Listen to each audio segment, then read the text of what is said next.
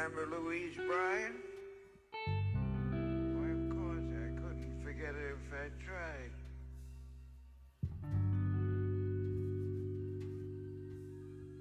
I can't.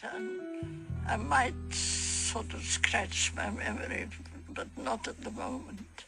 You know, things go and come back again. It was Christopher Street, and I was thinking about another street down there instead until it came back that it was Christopher Street. And sometimes I have lapses like that. I've forgotten all about them. Were they socialists? I guess there must have been. But I don't think they were of any importance. I don't remember them at all. I know that Jack went around with Mabel Dodge, and then he went around with another gal, and then he went around with Louise Bryant. I know there were shifts back and forth, but it never occurred to me never impinged on my own personal life. I like baseball. I don't know what the outside world thought of them, but they were a couple. I mean, you always spoke of Louise Bryant and Jack Reed. I recall his telling me that he had two ambitions when he came to college. One was to be elected president of his class. He didn't know him in the class. No one knew him. The other was to make $1 million by the time he was 25. Now, my idea about Jack Reed is probably different from most, but I knew him well. I knew he was a man of strong views. I knew he was independent. And I have an idea, I may be wrong in this, that his wife was a communist.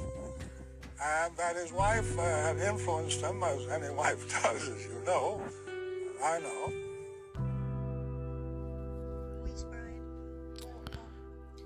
Good evening. 40 years ago, those are witnesses recorded throughout the late 1970s into 1980 and 81 when Warren Beatty, who was making a film called Reds, compiled all of this footage to open the film. Reds is a legendary film. 40 years ago, to be exact. Released on December 4th, 1981, directed by Warren Beatty. Screenplay by Warren Beatty and Trevor Griffiths. Produced by Warren Beatty. Starring Warren Beatty, Diane Keaton, Edward Herrmann, may he rest in peace, Jack Nicholson, Paul Sorvino, and Maureen Stapleton, may she also. In fact, she won an Academy Award for Best Supporting Actress for playing Emma Goldman, who was a very famous anarchist. John Reed and Louise Bryant, the couple of the century. Well, maybe we could ask the cast of Reds. Reds was a huge undertaking. And by the way, good evening. Welcome to the Dr. Zeus Film Podcast. Reds was made under a budget of $32 million, box office $40 million.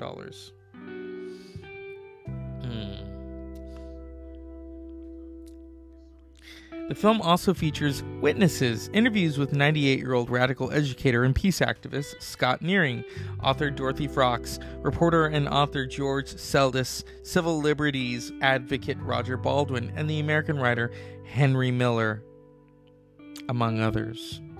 Warren Beatty was awarded the Academy Award for Best Director, and the film was nominated for Best Picture but lost to Chariots of Fire, which we will be talking about soon since it is Olympic season. Keaton, Beatty, Nicholson, and Stapleton were nominated for Best Actor, Best Actress, Best Supporting Actor, and Best Supporting Actress, respectively. Stapleton was the only one of the four to win. Beatty became the third person to be nominated for Academy Awards in the categories Best Actor, Director, with co-writer for Best Original Screenplay. Reds is a legendary film. There's a lot going on. First of all, those witnesses. They are throughout the film.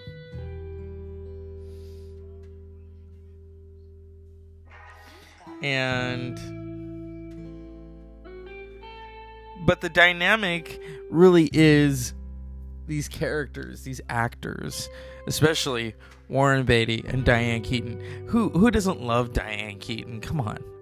Think about it. That quirky sense of humor. Annie Hall, Looking for Mr. Goodbar. She was in The Godfather. Had her 1987 comeback with Baby Boom, which is such a funny movie, with the late Sam Shepard. But at this moment in time, Reds, come on. She was playing Louise Bryant, a socialist. That's got to give you some leverage in Hollywood.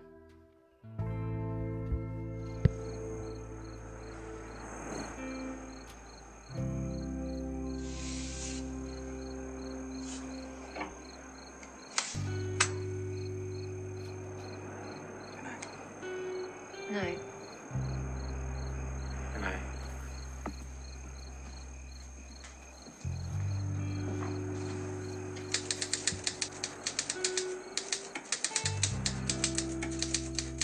Would you like some cold tea with lemon?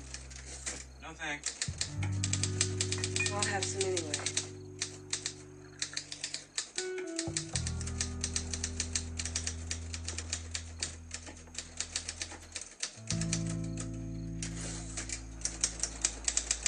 What's this? Poem. May I read it?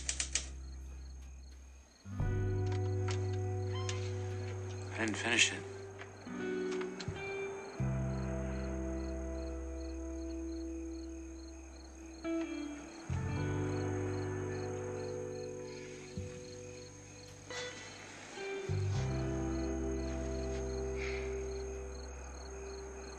Finish it.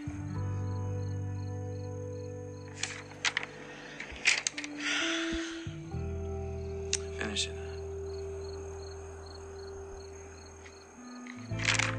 Would that make you happy? If I were a poet? I'm happy.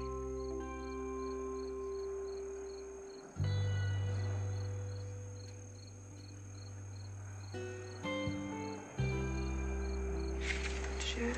Why don't you get some sleep? Jack. There's something that I have to tell you. You don't have to tell me anything. No? No.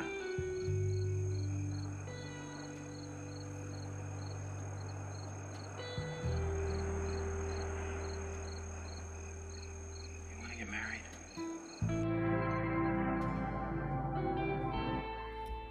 So, spontaneous, yes. Jack Reed and Louise Bryant, these two writers, these poets, set a drop with the 20th century, the beginnings of the 20th century.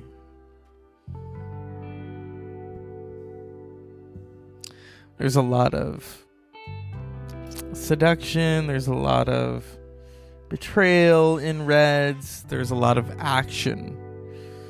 And I'm not going to spoil it for you because I want, if you've got a weekend, I want you to watch Reds. How are you? Fine. And you? I'm fine.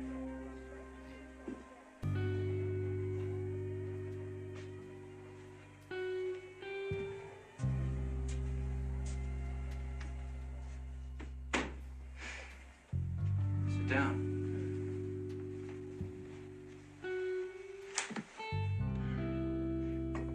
How's Jack? Oh, he's fine. He's in Russia. Is he?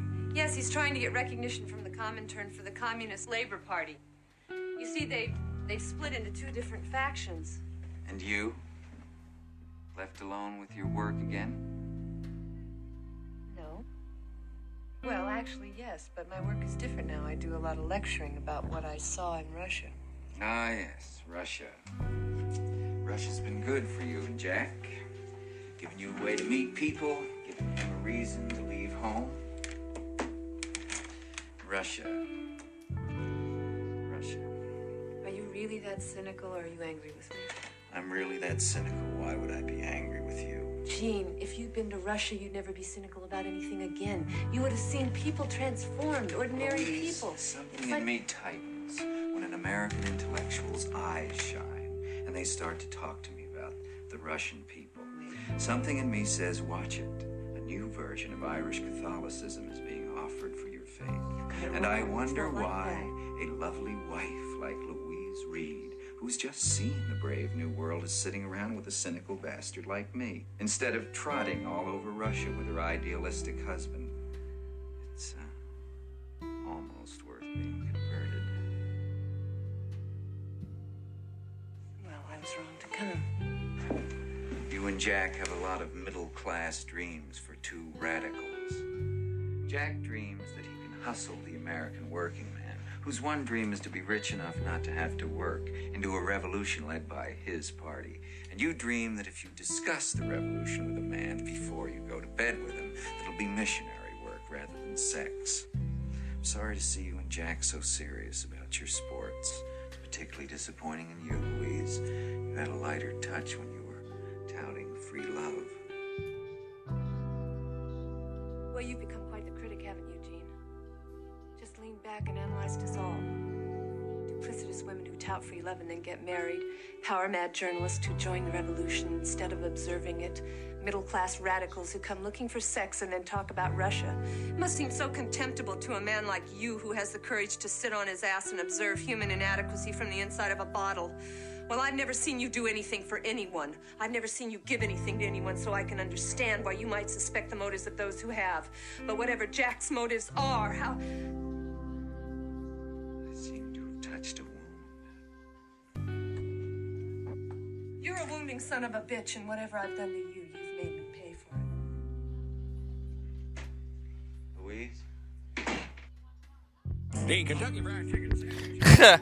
So that's a moment from Reds. I'm tired. Here's another moment.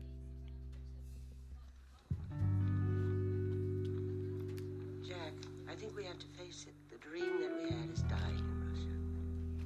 If Bolshevism means the peasants taking the land, the workers taking the factories, Russia's one place where there's no Bolshevism. You know, I can argue with cops, I can fight with generals. I can't deal with a bureaucrat. You think Zinoviev is nothing worse than a bureaucrat? The Soviets have no more local autonomy. The central state has all the power. All the power is in the hands of a few men, and they are destroying the revolution.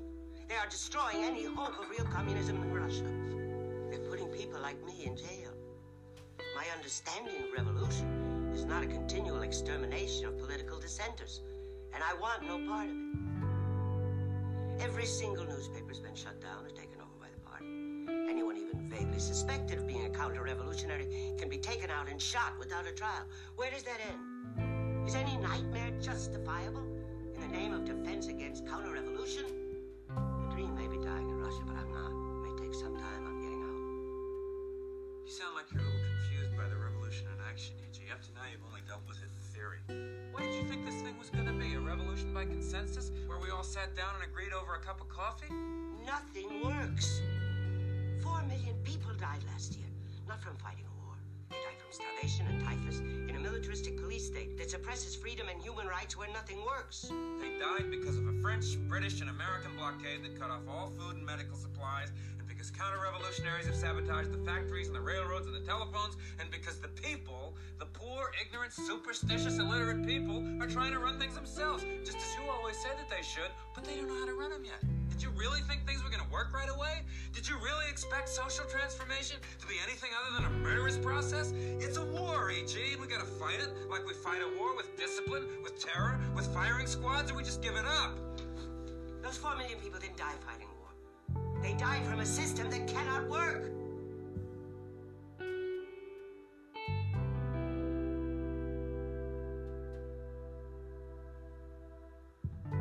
It's just the beginning, E.G.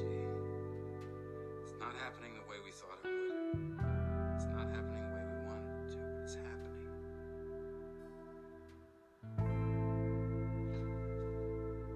If you walk out on it now, what's your hope, man? That's a moment between Warren Beatty's John Reed and Emma Goldman, played by Maureen Stapleton, who went on to win the Academy Award for Best Supporting Actress. So, Reds takes place in 1915 when married socialite Louise Bryant encounters a radical journalist, John Reed, for the first time at a lecture in Portland, Oregon, and is intrigued by his idealism. After meeting him for an interview on international politics that lasts an entire night, she realizes that writing has been her only escape from her frustrated high society existence. Inspired to leave her husband, Bryant joins Reed in Greenwich Village, New York City, and becomes acquainted with the local community of activists and artists, including anarchist and author Emma Goldman, and the playwright Eugene O'Neill. Later, they moved to Provincetown, Massachusetts, to concentrate on their writing, becoming involved in a local theater scene. Through her writing, Bryant becomes a feminist and a radical in her own right. Reed becomes involved in labor strikes with Reds of the Communist Labor Party of America. Obsessed with changing the world, he grows restless and heads for St. Louis to cover the 1916 Democratic Convention. During Reed's absence, Bryant falls into a complicated affair, as heard there, with Eugene O'Neill. Upon his return, Reed discovers the affair and realizes he still loves Bryant. Well, they marry secretly and make a home together in a Croce on Hudson North in New York City, but still have conflicting desires when Reed admits his own infidelities. Bryant takes a ship to Europe to work as a war correspondent. After a flare-up of a kidney disorder, Reed is warned to avoid excess travel or stress, but he decides to take the same path. Reunited as professionals, the two find their passion rekindled as they are swept in the fall of Russia's Tsarist regime and the events of 1917 revolution. That's Reds. Reds is an epic, a very long, beautiful epic, kind of along the lines of Dr. Zhivago. Okay. At 195 minutes, cinematography, Vittorio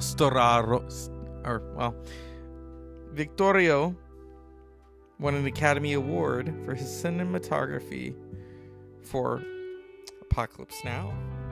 But he also won for Reds and The Last Emperor. Vittorio Storaro. Beautiful cinematography in Reds. So Warren Beatty knew what he was doing when he hired him. Music by Stephen Sondheim, hello, and Dave Grusin. Paramount Pictures. This is a really good cast. You've got Warren Beatty as John Reed, Diane Keaton as Louise Bryant, the late Edward Herrmann as Max Eastman, Jack Nicholson as Eugene O'Neill, Paul Sorvino as Louis C. Farina, Maureen Stapleton as Emma Goldman, Nicholas Coster as Paul Trulinger, William Daniels as Julius Gerber, George Plimpton as Horace Wiggum. This is a cast of characters.